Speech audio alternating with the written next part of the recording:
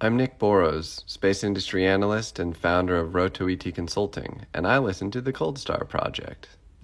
This show is for entertainment purposes only and is not what is termed professional advice. The Cold Star Project is proudly presented by the Operational Excellence Society. Cold Star Tech is a supporter of the OPEX Society, and Jason Canigan is a member of its board of advisors. Talk with us at Cold Star Tech to find out what we can achieve together with your Lean Six Sigma or Operational Excellence programs, and check out opexsociety.org to learn more. This is Jason Canigan, the founder of Cold Star Tech and the host of this show, Cold Star Project. If you are a space or defense founder and you're having trouble with your business development process, we should speak. There are whole areas organizations just completely forget about or don't know about that can really help boost that bid capture rate for you. Also, if you've got a to-do list of, let's call them important but not urgent things to do, that's a mile long and you don't have anybody to get on that, we are the trusted people to install systems and processes in companies like yours. So let's talk about that. Let's get into the show. Back in February of 2022, I visited with Chris Stott on a trip to Florida where I also met Chris Quilty and Andy Aldrin and a few other people, and that was pretty exciting. But I had lunch with Chris, the two Chris's actually, and Chris Stott here was working on a new business. He couldn't tell me much about it, but we're now at the point where he can. Data storage on the moon. Now, when I first heard this idea, I kind of giggled to myself because I know what it's going to take to do that. As we'll hear, I've actually been in that field, the auto off-site, out-of-region backup. This is pretty far out of region, right? So I know, again, what it takes, and I also know the space industry, so I thought, gee, this is going to be expensive. But Chris said, no, it's actually more achievable than you think. And so the reason I brought him on is that I know Chris has a great sense of history of how we got here, and that's very important to me, knowing how we got here and the values and the business sense. Chris would not start a business without knowing that there's customers there. Now, you might laugh at that, but I talk to space inventors every week who want to start a business without first looking to see if there's a customer. So this is really important. Let's get into it. Chris, welcome. Okay, so data. See, I'm in one of those moods, so I hope this goes okay. Yeah. That's all right. It is a Monday afternoon. I'll probably keep this in. So data storage on the moon. So what problem are you solving, Chris? I was a business development manager for an IT firm a long time ago, and I sold out-of-region, off-site automatic backup to keep data out of hurricane zones and things like that. So let's hear about that problem for folks who don't really know what that is. Well, there's an entire industry, as you know, out there, which is dedicated doing everything you just described, Jason. The idea being that data in this incredible technological age that we live in, this amazing society that we have is software driven. It is a software defined future. Today is data driven. It is, people say data is the new oil. I'd say it's actually more important than that. But data is fragile. As all of us who've hit the delete button, like, no, I hope I had a backup of that. But it's fragile and it's agile, and it can be stored in more places, at a time than But what's starting to happen is the amounts of data we're creating as a species is staggering. 2.5 quintillion bytes a day. It's back in 2012, I think Cisco predicted we might get to an exabyte in 2030. We're already at about 15, 16 exabytes a year. By 2030, we're predicted at 50 exabytes a year. But what that really means is that you and I and our companies and our governments, our state, national, local, everything, we're running on data. And when, oftentimes, given climate change, given good old Mother Nature with hurricanes, fires, floods, freezes, brownouts, the cloud, your data could be stored somewhere incredibly well, but the power station sending energy to that site can have an issue. And it does happen an enormous amount of times. And then throw in, data sovereignty and everything else. So where do you keep your mission critical, your premium data? How do you keep that super secure? And so as a premium service, where else can you keep it? And so the idea of keeping it outside the biosphere is very attractive to a lot of our customers. And this is the great thing. We're working with customers. This is demand pull, not tech push. Right. And so, we looked at satellites and we looked at all sorts of things, and we found a rather large satellite would work really well for us. Okay. We'll dig into that in a second. That's right. That's what I thought. Yes, I paused tantalizingly there right, for a reason. What, right? what satellite? Yeah. Okay, so first of all, though, who will use this? Like, how big do you have to be? You gave us a sense of scale, and I was selling this stuff back in like 2008. So even before that 2012 figure, and it's ballooned out beyond that. So who is it? Who is your target market here? How big do you have to be to make this make sense? Well, thank you. I mean, for us, it's, ultimately working as a premium service, capacity constrained through the existing industry leaders as resellers, like a wholesale model. Okay. But we're looking at Fortune 500, FTSE 100 companies. We're looking at national governments, state, local governments as well. We're looking at a government service, a commercial service. And our first customers are a mix of government and commercial. They're very good beta customers. They're great people to work with. And they see the vision in what we're doing. Okay. How did the business case present itself? It's very unlikely you just woke up in the middle of the night in a cold sweat going, I should put data centers on the moon, right? Well, that's just it, saving Earth's data one byte at a time. And actually, okay, this happened at a conference called the TED conference in Vancouver. This would have been in 2018. Okay. And, the apocryphal story, right? I mean, it's just how things happen in life. Sometimes it all comes together. Sitting there having a nice breakfast, getting ready to go into the talks, really enjoying it. And a shadow falls across my table. And I look up, and there's some rather remarkable people from industry who were looking at me and said, "You're something to do with space and satellites, right?" And I was like, yes. Took a sip of the coffee. And they said, "Okay, we have a problem. Do you mind if we join you?" I'm like, "Please, take a seat." And they started going through these issues they were finding about protecting their data, making sure it was safe, making sure it was in the right jurisdiction for data sovereignty laws, which are then starting to kick into high gear. Okay. Right? Data localization and data intercept and all these different issues, right? And they were saying, look, we want to start looking, and plus the damage that is done through the heat and the carbon we use to generate and look after data centers, which we're improving on. But, we're either going to have an entire planet filled with data, or, as I like to say, or as they said, imagine what could possibly go wrong if we don't do this, right? Imagine a world where we can lose all of our data. We don't have a planetary backup. Okay. And this is a live, living backup. So they said, "Can you help us?" And my immediate answer was, "Yes, of course." Right? And then they sat down and kept talking. And I'm like, whoa. So what exactly did I just say yes to? Right? So when a customer comes to you and says, I have a need, I'm like, yes. That's the most wonderful thing in the world, because it means they're trusting you. That means they brought you a problem. They want you to solve a pain point. Well, you've been in sales, Jason. You know what that's like. It's that magic moment. You're like, oh, wonderful.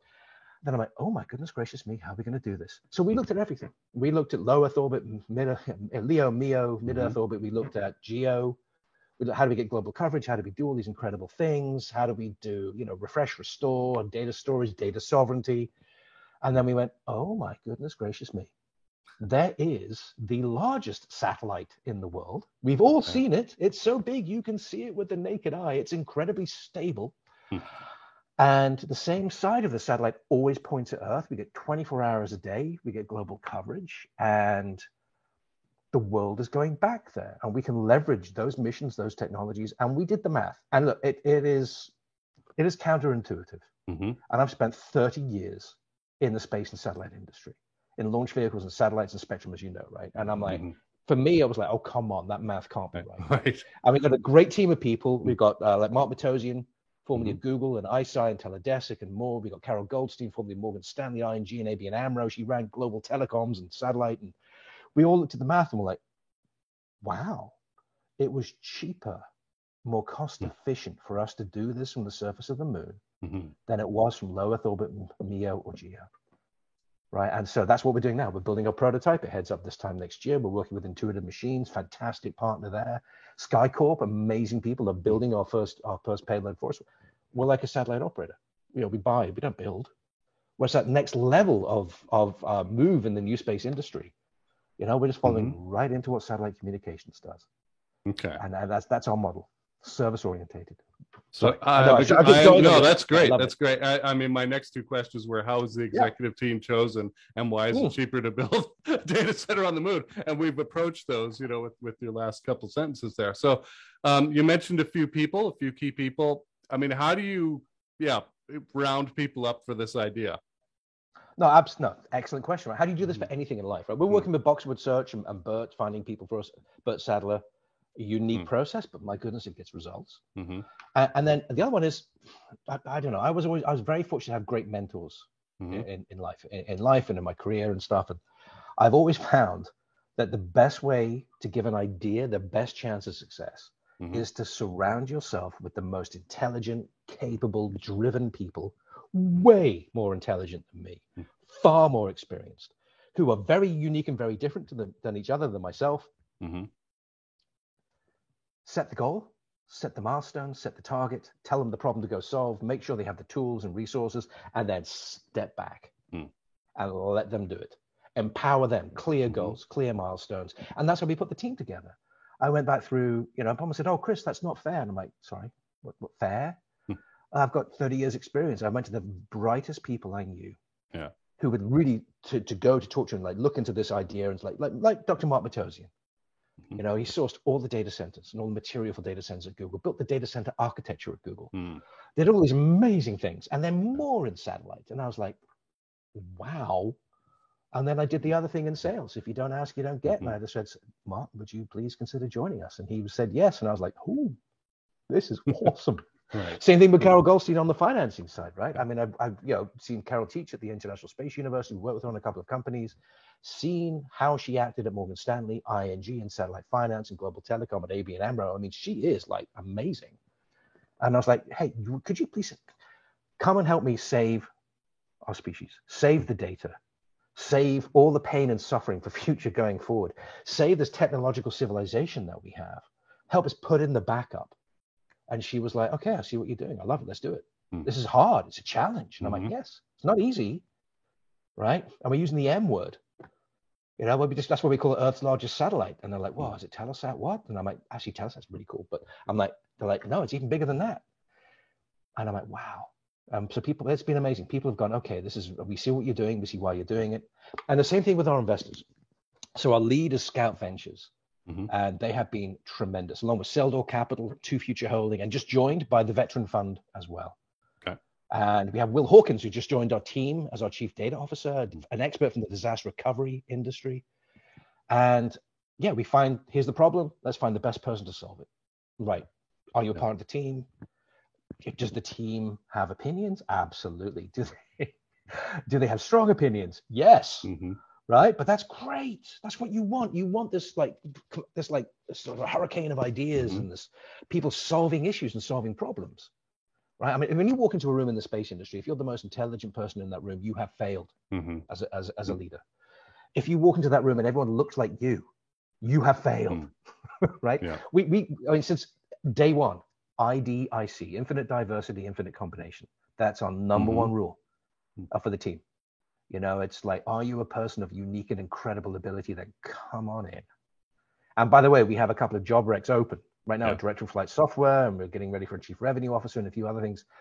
Stay tuned, because we were in stealth for the first 3 years of doing this. Yeah. You and I met in February, and I don't think you were ready to talk about it in person. Live. I mean, we could talk about it briefly, but you're ready to talk about it publicly. So being capitalized has got to be really nice. So many startups are not properly capitalized, but then again, they haven't proven their business model out. So you were fortunate enough to start on the right end of the stick. No, well, thank you very much. Well, no, we're lucky. We were very fortunate to have amazing customers, amazing investors, and an amazing team of people. And then you set those milestones and you start hitting them. And it's really, well, Jason, it's very fulfilling.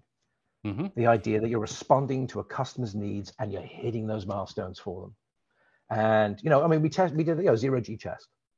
And that's how we got to know Will Hawkins for the disaster recovery specialist. And on the same flight was Charlie Burgoyne and Tony from Valkyrie, one of the most amazing digital twinning big data companies in the world. And we're sitting there and then boom, now partnered with them. They're an incredible company to work with, right? We're working with Canonical. I mean, Canonical, the guys who invented Ubuntu, they have been superb, the edge of network data center team. I mean, their CEO is a former astronaut. I mean, amazing guy, Mark Shuttleworth, who's done so much in biodiversity around the planet. So when they get what we're doing, they grok, right? So when we did our space station test, we actually sent the first software-defined data center. First, actually, the first software-defined payload to the space station early last December. And we took, working with Redwire, former Made in Space, we took over their 3D printer with their permission, with NASA's permission. NASA were amazing too, because we're saying we're sending a bunch of software to the space station that's going to form a data center and run a whole bunch of machine learning, and it's going to take over a computer. Are you okay with that? And they were. And we went through so many gates, properly done. And it worked. It worked really, really well. We did it again this April. And so Canonical were amazing. We got an Ubuntu server and core down to less than 173 megs functional. Yes, stripped down. Of course, there's edge processing. But yes. So we've been like knocking it out of the park, making history, and not telling anyone. And why? Right? Because our goal is the customer. Are the customers happy? How do we get more customers?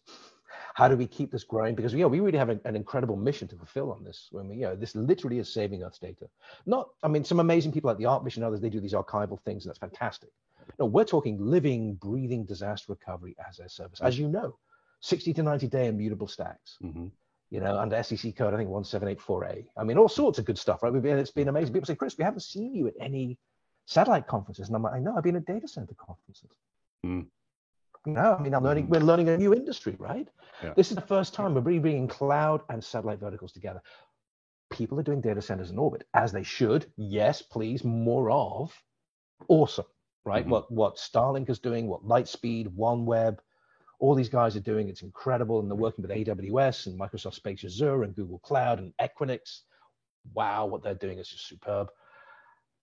We're data storage. And that's, it's not latency dependent, but we can do return to operation 5 seconds anywhere on the planet. That's fast. It's fast. Well, the thing is, because we're using living storage devices. So we're not on tape. Right? We're not on tape. We're not stuck in a mountain somewhere. And the mountains are lovely places. But we're, using geosat tech. So in essence, we're putting a geosat on the surface of the moon. It doesn't go anywhere. It's incredibly stable. And we take it out from there. Okay. And heat dissipation, I imagine, is a slightly different kind of problem there than on the surface of the Earth. So, Chris, but just as is for any other satellite. Yeah.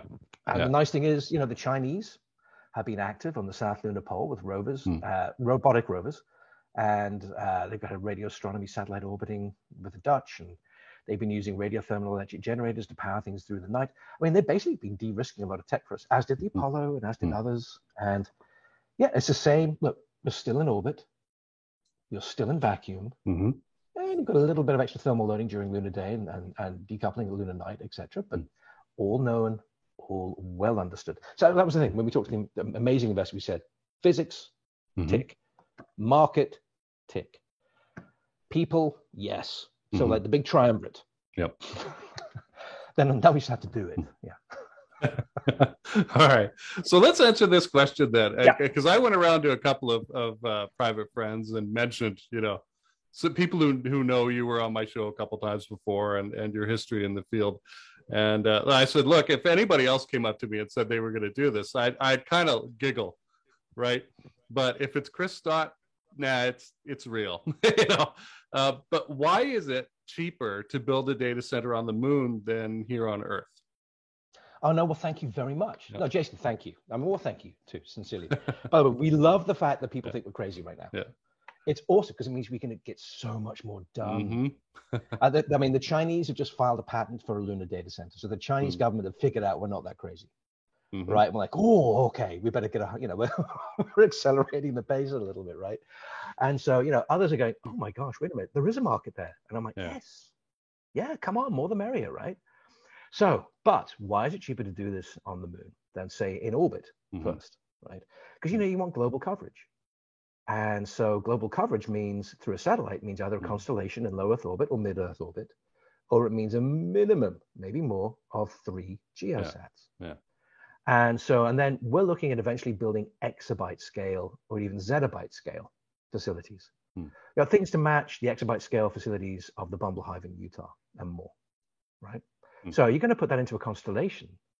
You've got constant launch, constant resupply, constant replenishments. You've got Moore's law. You've got a debris environment. You've got spectrum issues. You could be doing everything wonderfully fine, and you're still in Putin's shooting gallery. right? You've no idea what could be going on around you. Same thing at MEO. MEO is a great place, but again, you've got to put a lot of stuff up there. You've got to keep it working. You've got to keep replenishing it. Mm-hmm. Same at GEO. We have some amazingly large satellites at GEO for commercial use.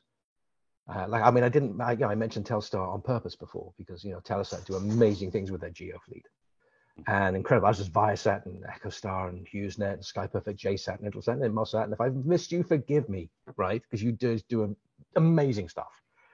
But if we want to put exabyte level up there, how do we do it? And then how do we do data sovereignty? Hosted payloads, yes, but more than that.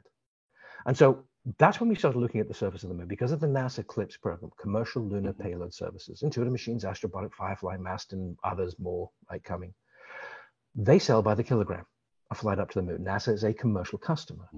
And it's wonderful because it means companies like us, we can just go buy a kilogram and fly something for less than the price of putting a small sat in LEO.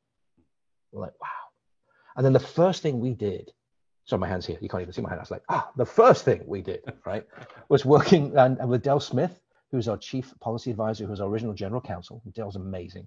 And so the first thing we did was we looked at the regulatory environment, said, okay, how do we do this? How do we look at spectrum from the ITU, first off?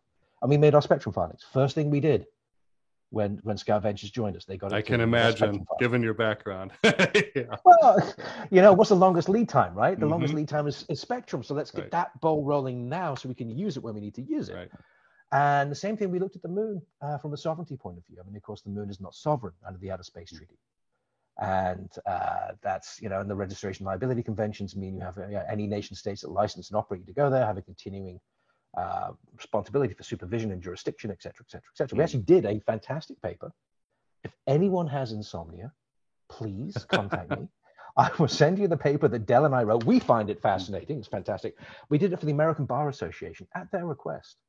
Okay. And it was on lunar jurisdiction. And so you have Del, former partner, and ran the satellite practice at Dentons and Jones Day, two of the world's largest law firms.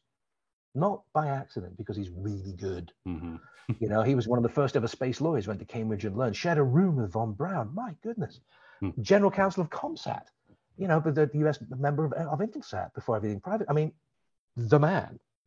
And we just sat down and went, right, here's how it works. Of course, the law applies. It's just like being in LEO, GEO, MEO. There's a couple of little provisions on the moon. Boom. So regulatory, yes. But here's the thing. Moon is not sovereign. So when you land on the moon on an American lander, it's like landing on Washington, D.C. You land Washington on the moon. And you can have hosted payloads, which are sovereign as per hosted payloads, as per satellite law. So you have your embassies, your digital embassies, your digital twins, and it works. It actually works from a regulatory point of view. We're like, okay, big tick in the box. And then we went, and you can build out on the surface of the moon. It's fantastic. And so we can actually build out on a stable platform. We can link devices to each other. We're in 24-hour-a-day line of sight to planet Earth. Right? So it's great. Like down to the surface of the planet. Yeah. We don't need to use satellite relays. And we're like, this is superb for us, right? This is what we want to do.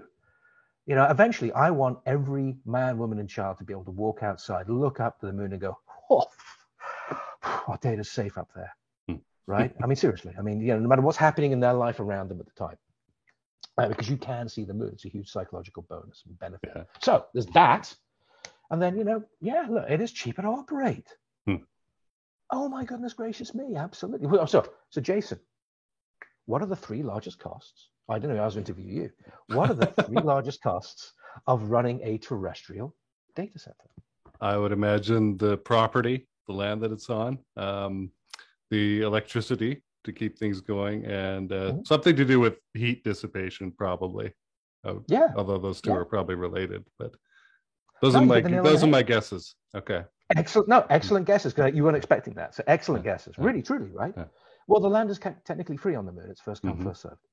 And you have to be using it, doing it properly. And of course, you're well regulated by your nation state, of course. Right. The electricity to power things, we're using space-rated electronics. So instead of using 800 watts in the rack, we use 8. It's normal for the satellite world. But here's the real kicker. On Earth, you spend an enormous amount of time in infrastructure, hardware, and electricity to keep things cold.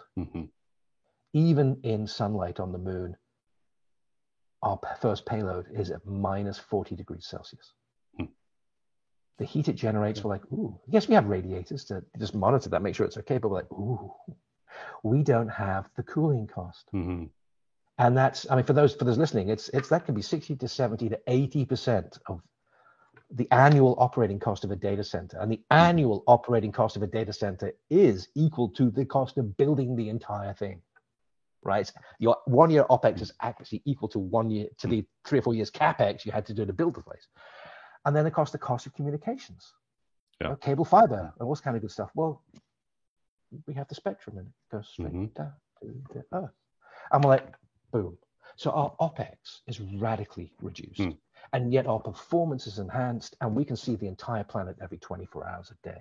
Right. So people can back up, refresh, and restore, because this isn't people doing video games and swiping credit cards and stock trading. Of course not. That's what Starlink, Lightspeed, OneWeb, and the others are for in low Earth orbit, and O3b in mid-Earth orbit. Of course they are, and GeoBirds. That's not us. We're storing it. But it's there, it's immutable, it's smart storage as a service. You can get in, you can see it, you can, change it because it's immutable, but you can run your big data analytics on things. This isn't, like I said, putting things on magnetic tape and forgetting them, or having someone retire at the company. Like, where's that? Oh, Joe knew where that was. Where's Joe? Well, he had his retirement party last week. But no one knows how to get into Joe's computer. What? No. This is living, breathing, a new form of storage, a new form of offering, just when we need it the most. I mean, from a day-to-day business operational point, regulated data, we can do data sovereignty, data. I get so excited by this, and that's why we did this. That's why I left my position at Mansat. Catherine's running it amazing, the team. Okay, I should have done it sooner. She's doing a much better job than I ever did. All right, I know I'm on record saying that, Catherine, you are. I'm just non-exec chair. September 2019, I became full-time at Lone Star because I got so captivated by the customers. I was just talking to them, listening to their problems and going, oh my gosh, space can solve so much of this for you. And while we're doing it, we're helping the biosphere and we're helping the customers and we're helping the entire human race. I mean, it's Larry Niven, who's the patron of the Institute of Space Commerce, said, the dinosaurs became extinct because they didn't have a space program, right? I mean, it's on us. All the fools are us, right? If we don't save our data and protect it somewhere where it's not going to get hit by something. Not going to get frozen in the middle of a Texas winter and run out of diesel fuel, or Strasbourg when a massive data center fire is going to happen. You would be amazed. It's kind of like the great book, Nicole Perlroth. This is how they tell me the world ends. Came out about 2 years ago. It's catching on a little bit now. And oh my gosh, if you want to read a horror story, forget Frankenstein, forget Dracula, right? Forget Freddy Krueger or whatever the latest Korean horror movie is, and they're quite terrifying. I watch them. Grab a copy of Nicole Perlroth's book. Read it in broad daylight, sunny day outside, and you will get chills as to what is happening to our data. And not just the data that you and I generate, but the data that runs the software, that runs the oil refineries, that runs the aviation, that runs trains, that runs banks, that all the attacks that happened with the NotPetya in 2017 that are happening as we speak. Since January 1st to today, I'm looking at my computer, it's June 27th. I looked it up. There have been over 14 million cyber attacks in Europe alone. And I'm not talking ransomware, and I'm not talking someone grabbing 14 million outright cyber attacks. Right? I mean, it's getting outrageous out there. Yeah. And yet we're heading into a technological wonder of a civilization that relies upon data more and more and more. So we have to save the mission critical stuff. It is a premium service to start. And that's where we're starting. Okay. I think there's an education component, like you just pointed out, for the average Joe on the street, including me, who ought to know better. I mean, I subscribe to something called the Cyber Wire that tells me about attacks every day. But I think, again, being fortunate in having customers approach you, the high-end, that data processing niche, they already know, right, what the terrifying issues are. So they're educating you. Right. And then you could say, oh, boy, well, that doesn't need to happen. Are there any steps, I guess, that we haven't discussed about implementing your solution? Like, have you picked out a site, launch providers? We mentioned that really quickly by the kilogram to send stuff up there and that it was really cost effective. Are there any commercial data storage or transmission equipment modifications that need to be figured out to have it survive in the lunar environment?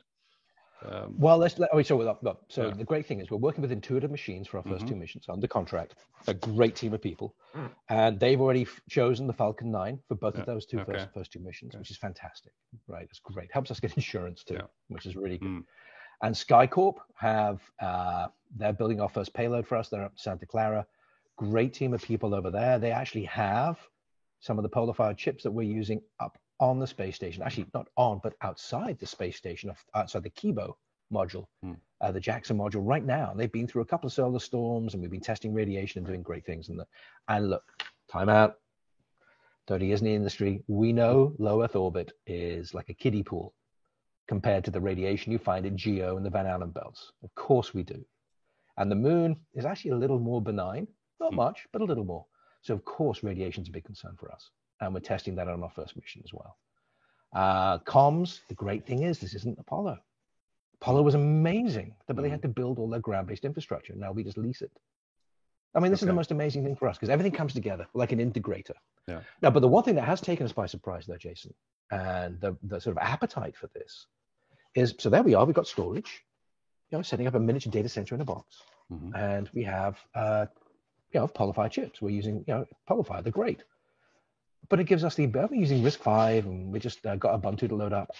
Thank you, Canonical, and thank you, the team at SkyCorp. That was amazing. And so, right, we're like, pushing boundaries all the time. But the thing that's really surprised us is the appetite for edge processing. And so, we started to get phone calls from people saying, "Hey, Chris, we hear you have storage." Well, yeah. We hear you have a microchip up there that runs pretty modern software. Like, yeah, why wouldn't we? And they said, well, could we do the following with you? And I was like, oh, another set of customers. Right. Well, hello, come on in. Yes, and that's been really good too. And that's been amazing for us because we're able to help and support other people going to the moon. And I know Thales Alenia and AWS have got contracts with NASA and ESA to do edge processing data centers in the 2027, 2030 timeframe. That's on their websites at least. But we're doing it now. We're launching next year. And the idea being that we're taking the internet to the moon. We're expanding. Well, I mean, the internet's already out there. It's already out beyond the solar system with Voyager, and it's on Mars. Oh my gosh, the guys doing Mars helicopters at Caltech and JPL, please. They do not get enough praise. I mean, they are flying a helicopter on Mars using a Snapdragon and Ubuntu. Amazing, incredible. So when people say to us, well, how do we know this is going to work? I said, they're flying their helicopter much farther away. Yeah. Yes, and using a mobile. Snapdragon chip with Ubuntu. We're just 3 seconds round trip.